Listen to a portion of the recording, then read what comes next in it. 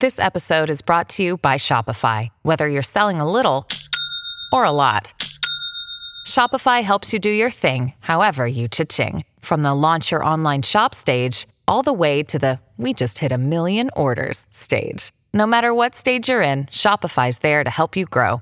Sign up for a $1 per month trial period at shopify.com/special offer, all lowercase. That's shopify.com/special offer.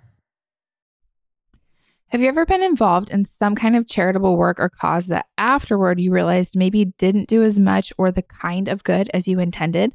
I definitely have on a couple of occasions, and one super eye-opening moment for me happened on the beach in the North Shore of Oahu a couple of years ago, where I met Lindsay Hadley and she broke down for me the basics of what she calls the orphan myth. In today's episode, Lindsay goes into depth about the many myths around orphans and how many of us have intended to help, but actually perpetuated a problem unknowingly around the world of separating children from their homes by way of funding many orphanages. Lindsay shares how this happens, why it happens, and what we can do instead to create better long-term solutions for children who need families and loving care to grow up around.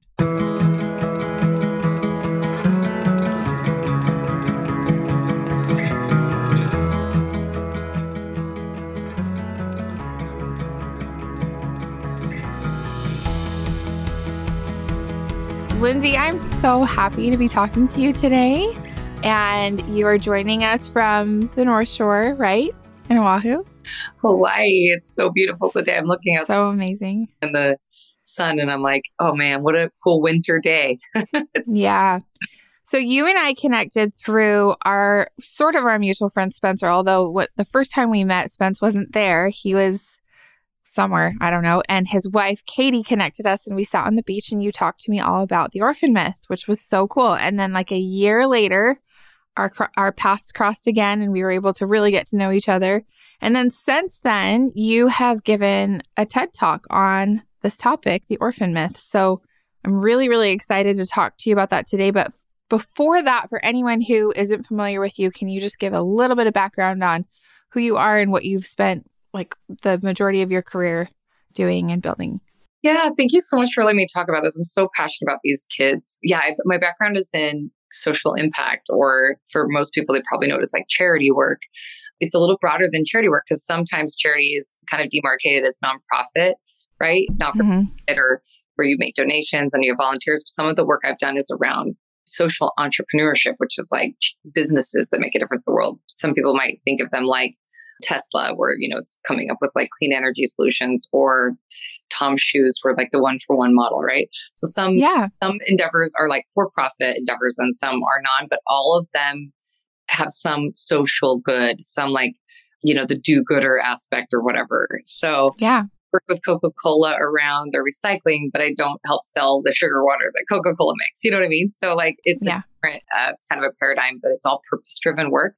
And I started out my early career doing kind of boots on the ground humanitarian work in third world countries, like building schools and clean water dispensaries and medical centers. And I did a lot of like that kind of direct poverty development type work in communities. And then later went into like administration, fundraising, event production, strategy, that kind of stuff. And then later started my own little boutique consultancy that's done that. And I've worked a lot in the entertainment industry, like a lot of the celebrity world and music industry world, helping them with their philanthropy. And then a lot of ultra high net worth individuals later and corporations, even institutions like the LDS Church and the Vatican I've worked with, and they've been clients and we've done projects in partnership with them.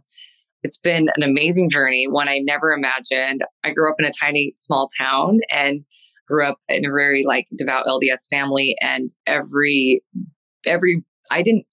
had one aunt who had a job as a bus driver and a nurse to supplement income. And then I had another aunt on both sides of my family, another aunt that did some social works, like she was a therapist. Mm-hmm. But I didn't really have any women in my life that both my grandmothers and mom, my grandmother was a teacher, but both my mothers and most of the women in my community were all stay-at-home moms. And so I didn't really ever have a career ambition. I didn't expect it. Yeah. A crazy journey. My patriarchal blessing talked about my vocation several times. And I haven't met many women that was the case. I remember when I was 17, I just wanted to travel a lot and I thought I'd be like a flight attendant. And my patron was talked about because of my vocation, like I'll be an inspiration to people around the world, and like that there was like a really clear spiritual purpose behind my vocation. And I'm like, how is passing peanuts and handing out drinks going to be inspiration? Like I just ambitions. I remember my dad when I was in college was asking what I should major in, and he said, "Oh, it doesn't really matter. Just to get a degree, you'll just be a stay-at-home mom." Right? Like that was the paradigm I came from. So to have been where I've been, all the heartaches, all the difficulties, all the pain, all of the beauty, all the wonder, all the growth, all of the magnificence, all combined has been really just kind of a shocker, like a surprise. So yeah, that's my background. So why the orphan myth? You kind of talked about how your career has woven through different causes, but where did the orphan myth specifically come into play? Oh gosh, I'm so grateful to talk about this. So in 2015, I was producing a big, large scale music festival called Global Citizen. I was the executive producer and the chief development officer at this organization. Global Citizen is very well known to people in the East Coast, especially in New York, because it takes place every year during the United Nations General Assembly meeting. All the world's biggest music artists and celebrities are on stage, and we leverage billions of dollars for the world's poor in funding commitments. It's an incredible organization, and I was one of the founding members of that. And in the early days of this, I was backstage at the festival, and Hugh Jackman, the actor, and his wife Deborah Lee Furness were ambassadors to Global Citizen, and they were about to go up on stage, and I had like my headset on, and I was like helping usher them to the stage. And a mutual friend said, "Deb, have you met Lindsay? She's the executive producer. She did all this." I like pointed to the audience, like she brought the majority of the money for this and brought the first artist, and like she's kind of the CEO of this event tonight, so to speak. There is an actual CEO. His name is Hugh Evans, but this person was like being very generous to give me credit for my role. And Deb was like, "No, I hadn't met you." She had met Hugh Evans, the actual CEO, but she looked at me, and I'm such a fan of Hugh Jackman, as everyone is. I mean, my goodness, he's magic. And he was always so kind to all of us. And I hadn't really known his wife, Deb, but she's spectacular. He will tell you like that she's his better half. And I think a lot of people might agree, like she's a very special woman. She looked at me and very earnestly was like, "Can you do all this for me for orphans?" And I was like, what do you mean? And she's like, "Oh, I adopted my 2 children, and I'm so passionate about adoption and vulnerable children and getting kids in permanent loving families through either prevention, reunification, and or adoption." She shared this with me, and I was like, "Oh my gosh, tell me more." And she's like, "Actually, can you come this weekend? That you're in New York right now," because I'm not from there, but I was in town for the festival. And she said, "Can you come this weekend to this meeting?" And she says, "Because I'm launching a global initiative about it. I've done a lot in Australia, but I'm going to do something globally." And so I proceeded to I'm like, how do I say no to the Wolverine's wife? So I went to her house. Yeah. I went to her house on the weekend to learn more about this work. And she's really the one that introduced me to it. And it was so paradigm shifting and so eye opening. And this was like me. I had already spent a decade in the nonprofit sector, I think at that time, 10 years, and was very aware of, had volunteered in orphanages, had worked around issues of foster care and vulnerable children, and had dealt with people living in poverty and single parent homes and lots of kids living in trash dump communities, and just literally felt blown away by the information I started learning through Deb and her initiative. And what I really found was that there's a lot of misunderstandings or myths around vulnerable children that are perpetuating the problem tragically. And I had been a part of the problem. I had done some of the things that have actually contributed to kids not being in families, thinking I was helping them. So this was one of those kind of like heartbreaking moments, right?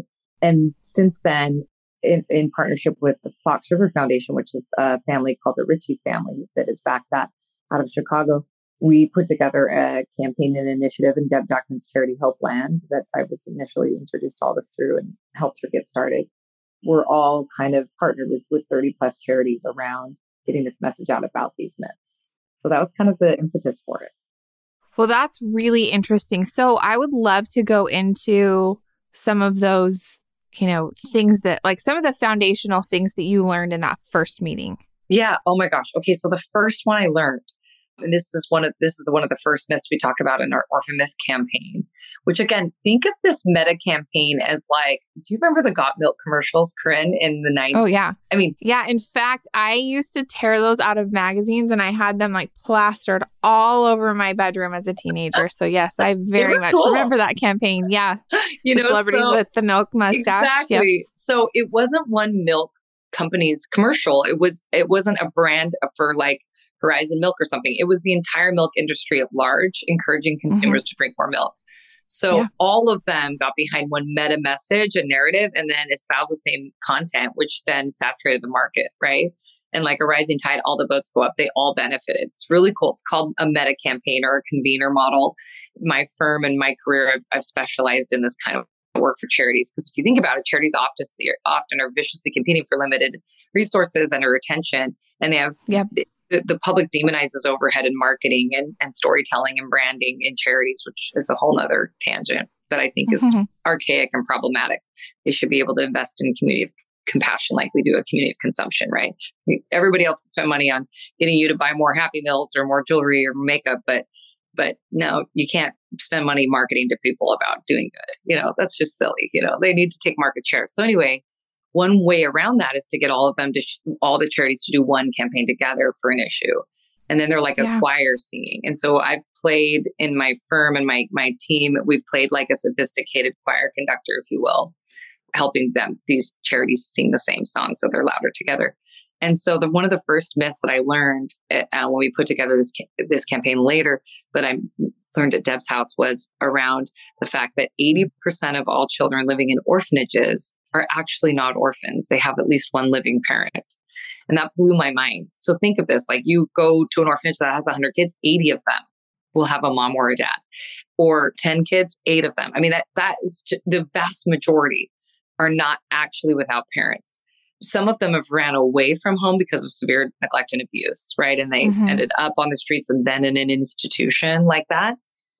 But the vast majority of them have been placed there due to poverty and the fact that if you build it, we will come. So people living in abject poverty, often single mothers, will see the orphanage that we pay for as generally Christians. They're the number one funders of orphanages around the world. So $3 billion a year goes into funding from the Christian church into institutional care.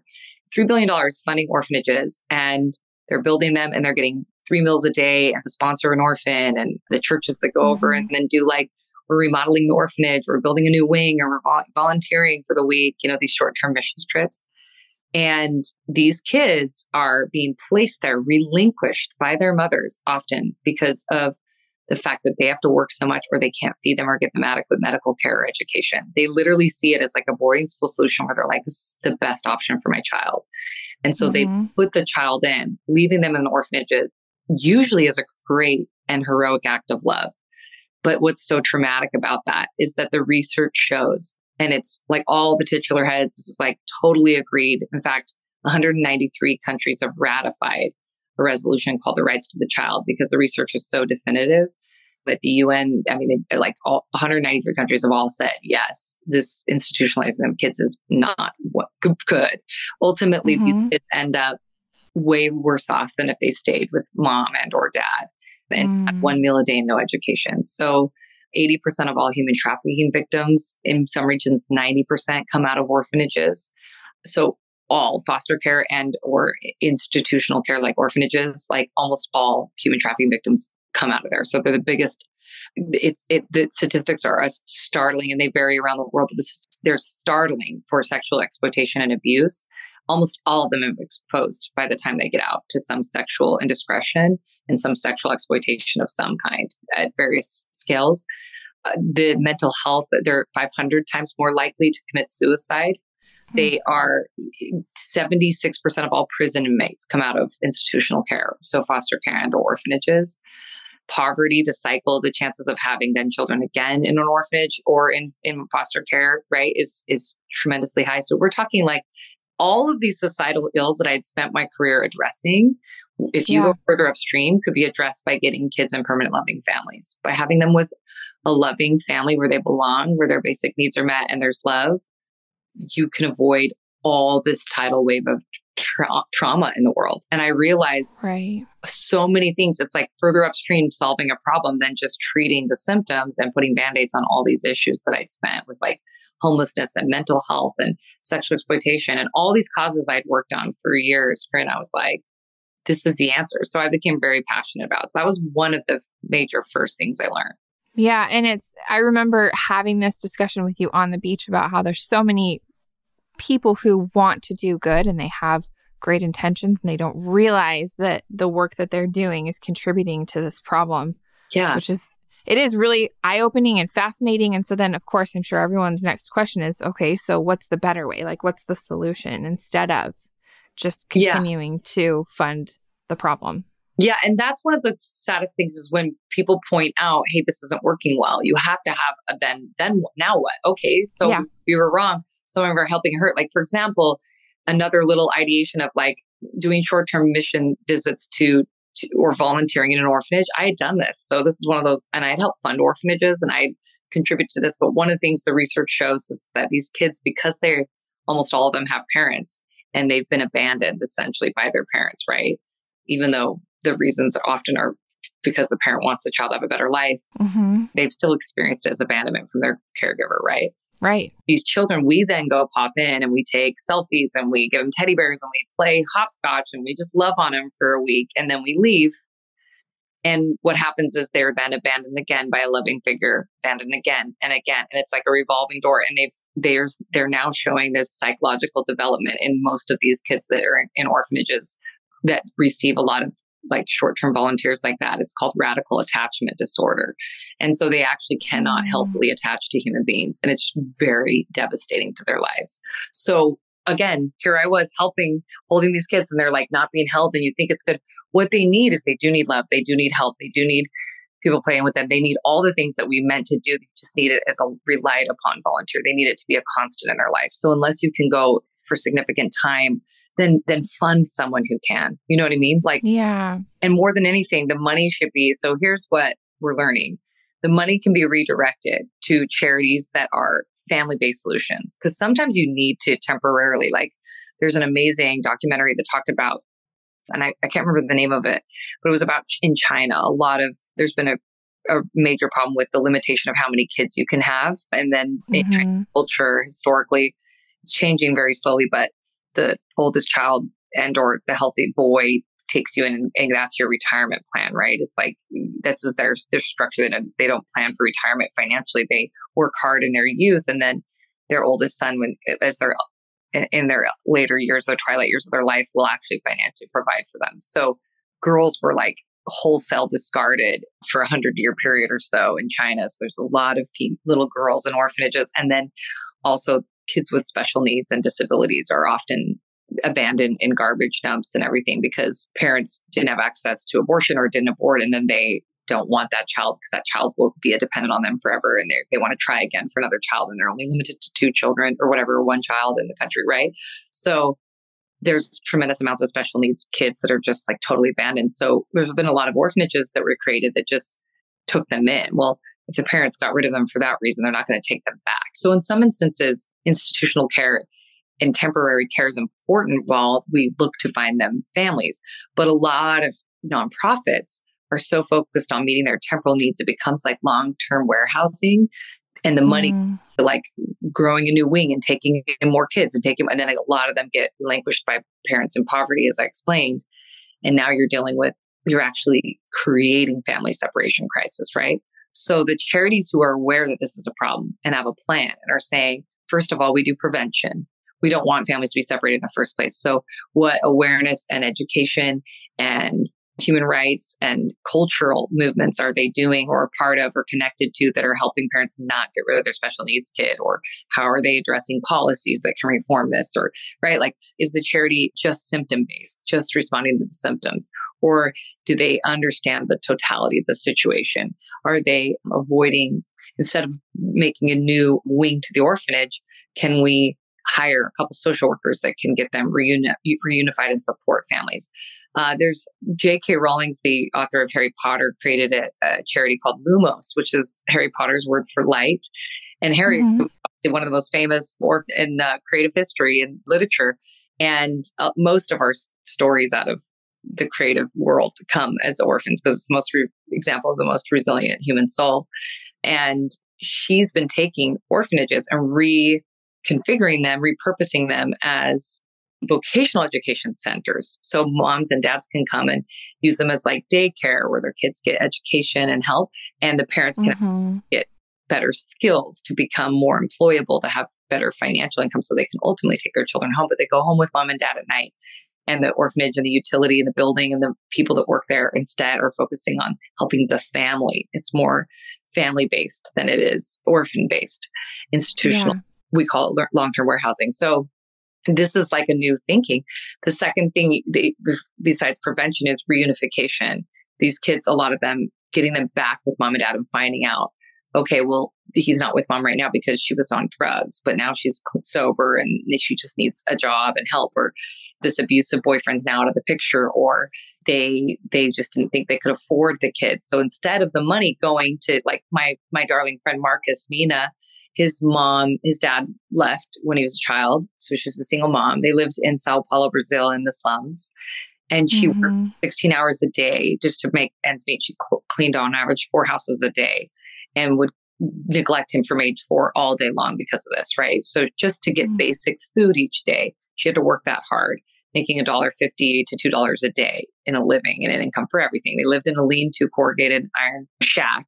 And he would have to, as a 4-year-old boy, all day long, no school, no education, no one watching him, roam the streets. And he would steal apples from the market, befriended a little scruffy dog that he named Harry, funny enough, Harry Potter, right?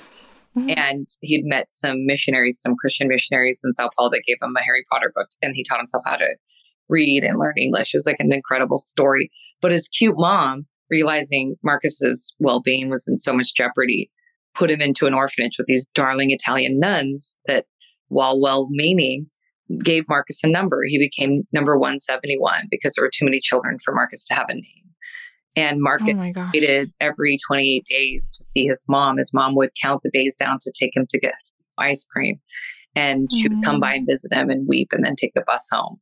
Instead of that money going, and generous donors like us would donate for those Italian nuns to feed Marcus number 171 every day and give him an education. And while his needs were met, he had no love, creating severe anxiety and depression, and of course, separation from a mom that all of us can understand viscerally. How could we be funding his mom not being with him? What if the money went instead to his mother having a better job, getting more educated, having childcare, right? What if those nuns had been the daycare that then Marcus could come home every night, right? If the funding thought that way. And that's what many organizations are morphing into, which is wonderful. And then in last case, you hope adoption. If there isn't an ability to go back, it's not safe, or they really are genuine orphans in a traditional sense, then they need to get in permanent loving families. Let's spend the money on adoption services, social workers finding adoption, especially first locally into extended family. Funny enough, we did this in America. That's why we got rid of orphanages over 150 years ago. Like, we knew in America, for the most part, that this was really traumatic. We saw the bad results. We said, we're done. And we created temporary care in foster care. And it has all kinds of broken issues that need to be addressed. But it's so interesting that Americans are the number one funders of the very thing we got rid of for our children. Isn't that fascinating? Yes, super interesting.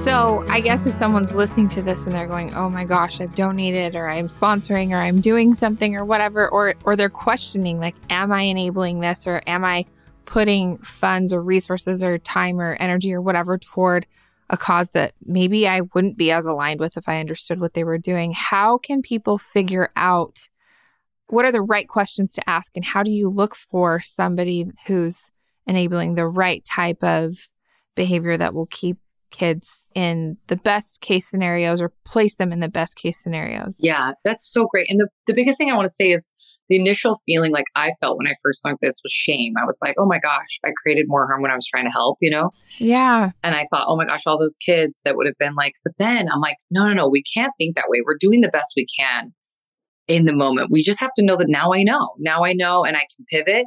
And what's cool is like, and again, there is a lot of situations where there are very thoughtful and holistic and impactful charities doing great work in temporary care, right? The goal is, are they incentivized? Because some charities, and there, if you look at like a bell curve, Corinne, like if you know what a bell curve is on a graph, if you were to say over here on the far right was like the bad orphanages that everyone would agree is heinous. They're like human trafficking kids, taking them from parents and then selling them to adoption. And when the parents didn't even know that happened to a friend of mine, she literally adopted a kid, found out that she thought her parents were dead, finds out she has a mom and misses her mom when she finally learned English.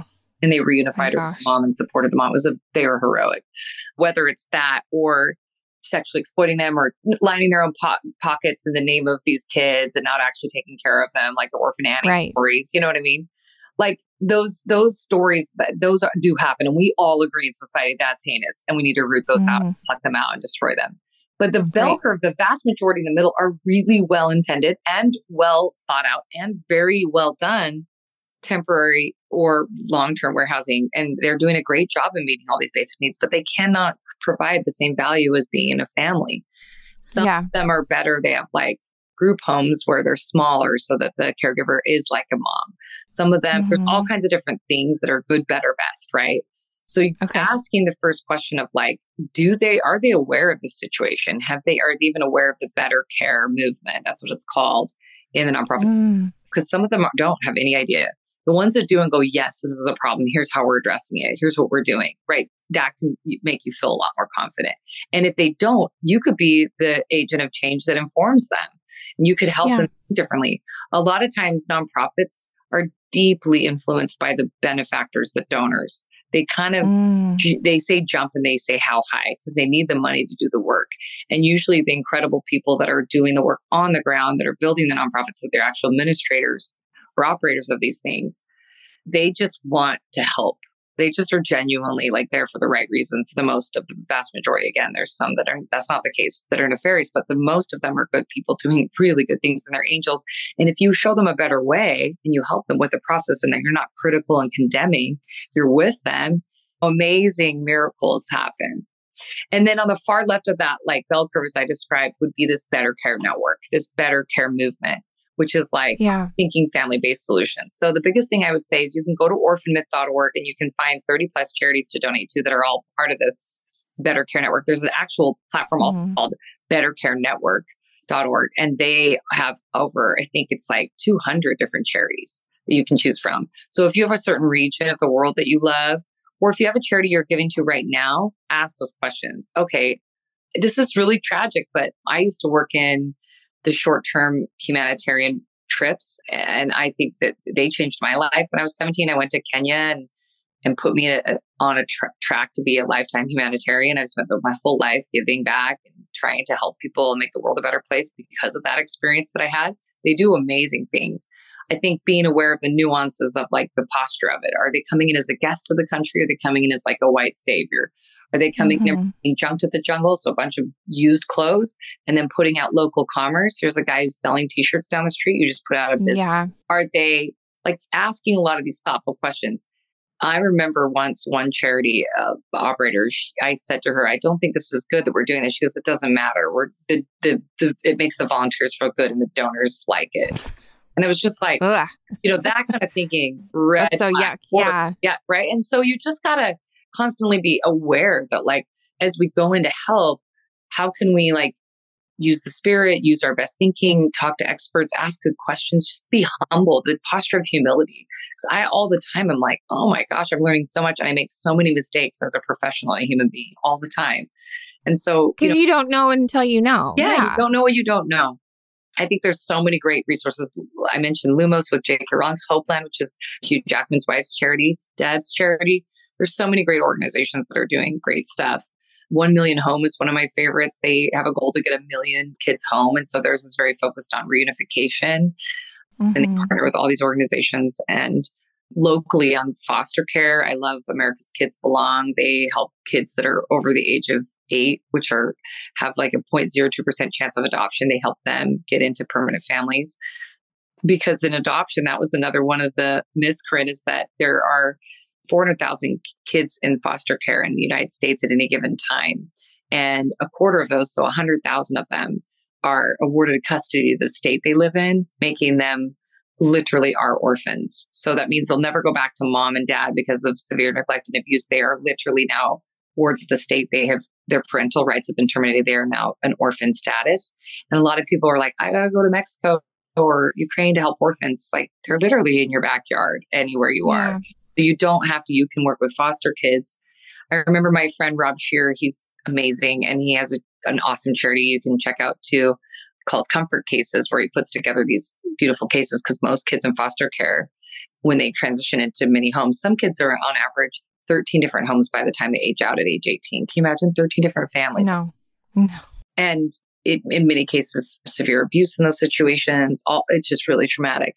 And they usually have garbage bags there's an image in foster care of the garbage bag is how they pack up their belongings to go next. And they don't even have a suitcase. So he puts these beautiful backpacks together that have like pajamas and stuffed animals and books and all this love to make them feel when they transition, just feel loved. And he was a foster child that suffered unthinkable horrors and abuses. And when I first told him about Orphan Myth, he said he was really triggered about the fact that we were saying he was an orphan. Because one of the myths is there are no orphans in the United States. We just call them children experiencing foster care. He said that at first he was really triggered. I'm not an orphan. And I think that's why that we took the word orphan away in America, right? Mm-hmm. Like there's something like some negative connotation, that is so absurd that there would be. God in the Bible mentions 280 times, like helping the orphan and the poor, right? Like this is like his biggest clarion call. Like, what is true religion? How do you serve and love and help the most vulnerable in your society? What's more vulnerable than an orphan? And he said that it sat with him, and that at first, while he was really annoyed by the term orphan, he realized I'm an actual orphan and had to mourn this reality and like process and take on. And was like, wow, like I'm that orphan that like every Disney story makes a story about, Yeah. There's amazing organizations out there, and just being this awareness is the main point. So you letting me talk about it on your podcast to your audience is such a gift for him, because this is all that needs to be done. We don't even need more money put into this issue. We just need new thoughts to be thought, and we need to become aware of the impact of some of our trying to help. Right.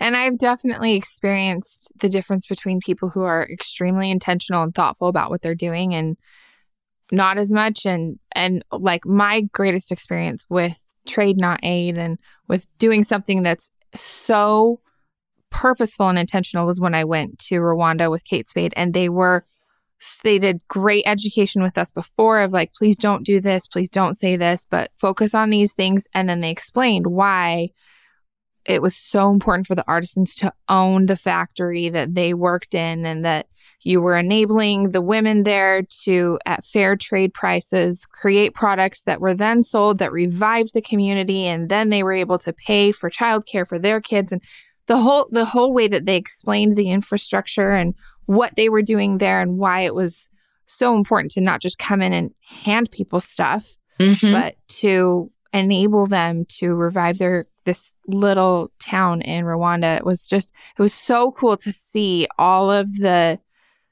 domino effect of doing things in a really thoughtful, intentional way. So, and then other places, kind of like what you've mentioned before, where it feels a little more like, okay, here's your moment, take your selfie. You're like, I think I'm doing something good, but this feels weird. So, I mean, I think what you're doing is so amazing, because it's giving people not just the here's the problem, but then here's what to look for, here's what to ask for. So I would love to hear if you have maybe like a story of someone who kind of realized, oh, we're not doing this the right way, or we want to change these things, and then what it looked like once they changed. Like, that would be really cool to hear. I'd love to talk about that. So one of my heroes in the nonprofit sector is my friend Caroline Bordeaux. She runs this incredible organization called Miracle Foundation. And it is an amazing organization. Again, like a best in class if you want to give to, totally family based. But she came very competent, dynamic, lovely, charismatic woman and heart of gold. And she went to India and saw these kids laying in these beds, no one holding them, atrophying. She was like, this is horrible. So she came in and built this whirlwind of a successful nonprofit building the best in class orphanages you've ever seen. I mean, they were ran 4 seasons. I mean, I'm teasing, but you know what I mean? Like at the end of the day, she created this amazing organization that took such good care of these children. And then she found out that she was actually creating family separation by creating such amazingly well-ran orphanages. Parents were relinquishing their children. And she was just so incredibly humble in her response. It was immediately what do I do? And just shifted into this work and has taken a leadership in this orphan myth idea and going to do more campaigning and helping others and getting funders. And we need to create awareness. We need to shift the main focus is to get donors to shift what their money goes to, right? Don't sponsor a kid in an orphanage. Don't build a new orphanage wing and don't do the short-term missions. But it's not that quick to just say it so cavalierly. We can't just be that's all there, because every situation is a little different. It's much more about let's go on this journey together and let's ask all the right questions and be so thoughtful. Yeah. I love to get such a good experience in Rwanda with Kate Spade. They are awesome. Kate Spade does great work. The founder's a friend of mine, not Kate, but Paula. I feel like one of the things that Paula Bella and I've talked about a little bit is just when you go in the world of commerce, people, and you're a big brand, a big successful brand like that. I've worked with a lot of major brands that have done charitable work. People are just looking for them to fail and pick out, you're a hypocrite. Someone could go to my Instagram right now and see that I spent a month this summer in Africa. And I have a selfie with the little African village kids that I was playing with. I spent a whole month there doing humanitarian work. And these kids were not in an institution. They were community kids. But the point is someone go, oh, look at you, self-aggrandizing your involvement. No, they became my friends and they were really cute photos. And I want people to come out and fall in love with the people in Eswatini. And we're going to host a lot of incredibly impactful, talented people, right? To come out there in the future. I hope you and your family can come one day.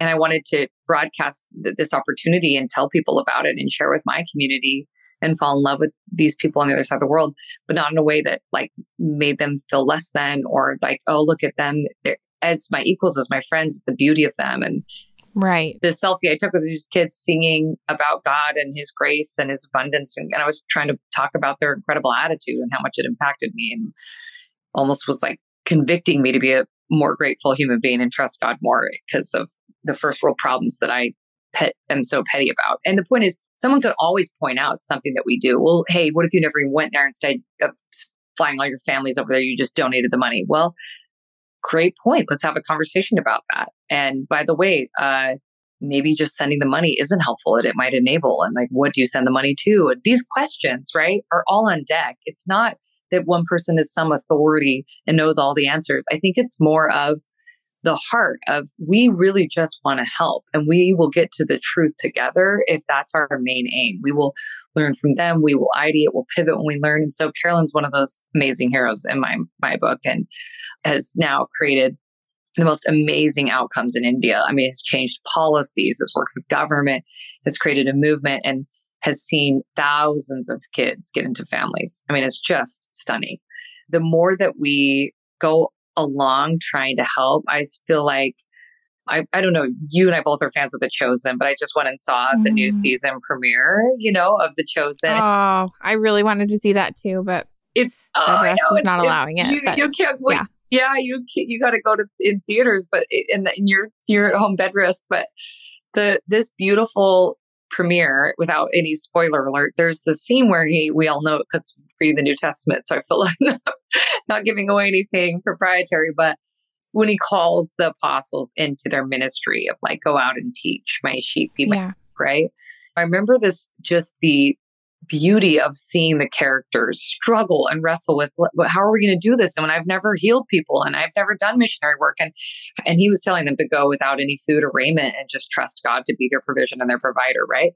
In a real sense, I think that's the call God has on all of us as we are real, because true religion, he says, my religion is how you love each other, literally, and how you serve the poor and the widow and the orphan. That's actually what his words are over and over and over in the Bible. And I think nobody would deny that. It's not about what we eat or drink and the external legalistic stuff that we do. And if we say these words and if we do these rituals and all of that stuff is only helpful if it brings you closer to a heart that actually does the loving of others better. Right. Those are just totally. Those are just levers to get your heart to be like God so that you'll actually be in relationship with others like he is and with him like he is. he says all other laws, this law transcends them all, and it's love God, love thyself and thy neighbor. And in order to love yourself, you have to love your neighbor well. I've struggled with self-love. And it's funny because somebody in my life recently, we were having a conflict and they were saying how they love themselves, but while doing it had so much contempt for me. And I remember thinking one of the greatest indications of self-love is actually how you treat others. So you can say you love yourself, but you might love certain things about yourself, but you probably need to learn to love yourself deeper if you're in contempt of others. You know what I mean? That's probably a huge sign of self-love. And I usually, for sure, I have struggled to love people as well as I want, for sure. But I usually focus on not loving myself, which then bleeds out and sideways on how I can't love others as well. Right. What's interesting is it's almost like a virtuous cycle in both ways. The more you love others, the more that you can love yourself. The more you love yourself, the better you can love others. And it's a reverse. And all of that comes from God. My Christian friends talk about how the cross is like the alignment here, and then the cross this way is our alignment laterally with each other, and will symbol to me. But I think that in the Chosen episode where they're all just in paralysis and fear and anxiety about what they're going to do, and he just talks about God, they need to learn to trust God as their provision and their provider. And I feel the same way when you're trying to do good and do his work, you're going to mess up. You're going to have moments where you feel spiritual poverty and your pride shows up and your ego. I mean, and in The Chosen, they show the character development of them fighting and having insecurities and having ego, and they're flawed. They're human and we're human. And I don't think that one of the ugliest things I see in the nonprofit space is sometimes when you do awareness like this, where you're calling out strategies that aren't working, is then to kind of make everyone the monsters who did it wrong. And it's like, no, come on.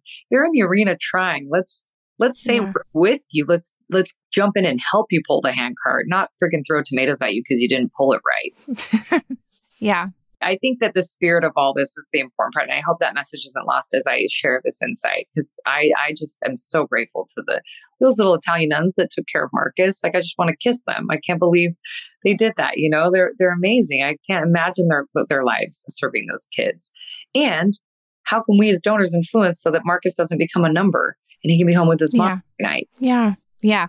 And I agree that I think sometimes that's one of Satan's greatest tricks, is to make you feel like, oh, if you say it just a little bit wrong, or you have a little bit of a flaw, or if someone can point out a weakness, then it's all for nothing. Then you might as well just like crawl back into your little hole.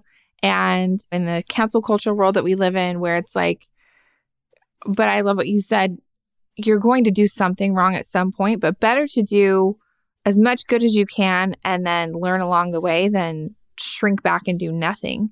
And I love that is such a big part of what you're crusading, is trying to teach people, let's keep doing good, but just be aware along the way. Yeah. And when we see flaws, fix them and be willing to have the humility to say, how can we do this better? Yeah. Yeah. And I'm so grateful for the people that have been gracious with me on my journey, not just in my humanitarian work or my professional career, because I've had amazing people have so much generosity of spirit towards me when I've messed up or had ego or not handled things as well or made bad decisions as a leader. And they're just like, man, if I was in your shoes, I could totally see me doing that. And let me just love you anyway. And let me communicate to you how you can do it better while loving you, choosing you. You know, that's just like, I've had so many people like that be so good to me, but also on a personal level, like in relationship and in dynamic, those who are just like, give the benefit of doubt and give the grace. And it's so inspiring. You become better because of these people. And they're like, I know you're hurting and you did this thing and it hurt me.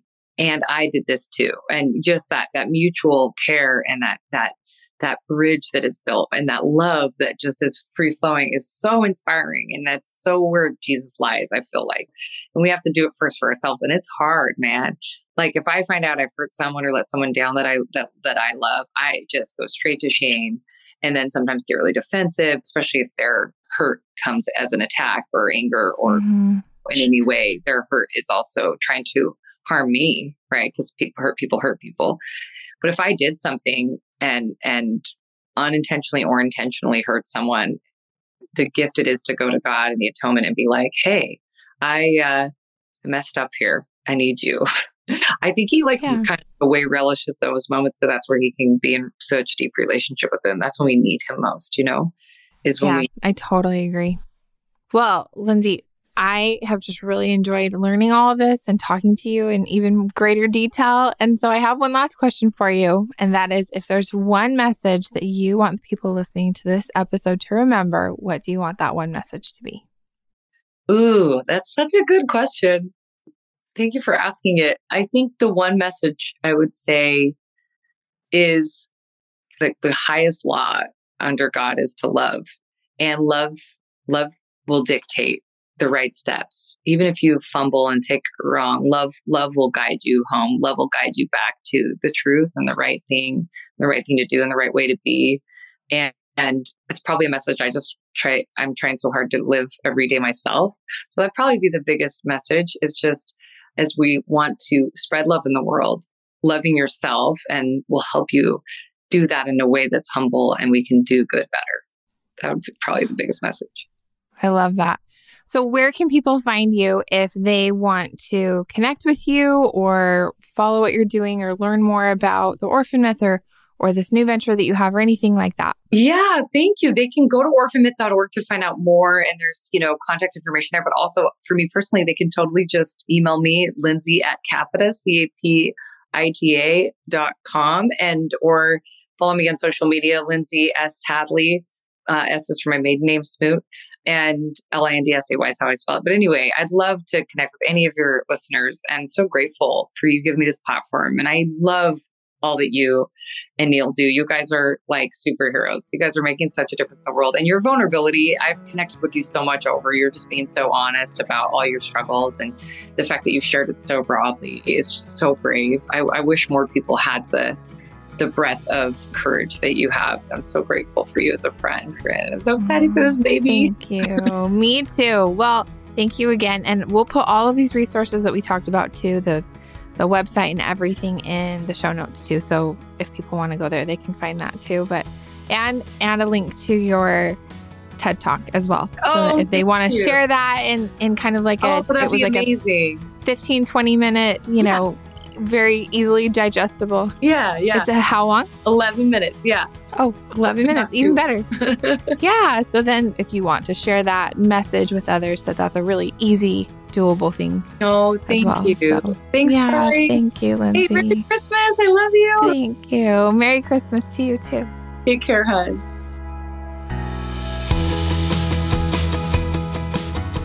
Thanks so much for listening to Mint Arrow Messages. Make sure you follow us on Instagram at Mint Arrow, subscribe to our Apple Podcasts, and rate and review us if you like us. And to get show notes, go to mintarrow.com/podcast, and you can even sign up to get show notes emailed right to your inbox, and we'll email you every time there's a new episode.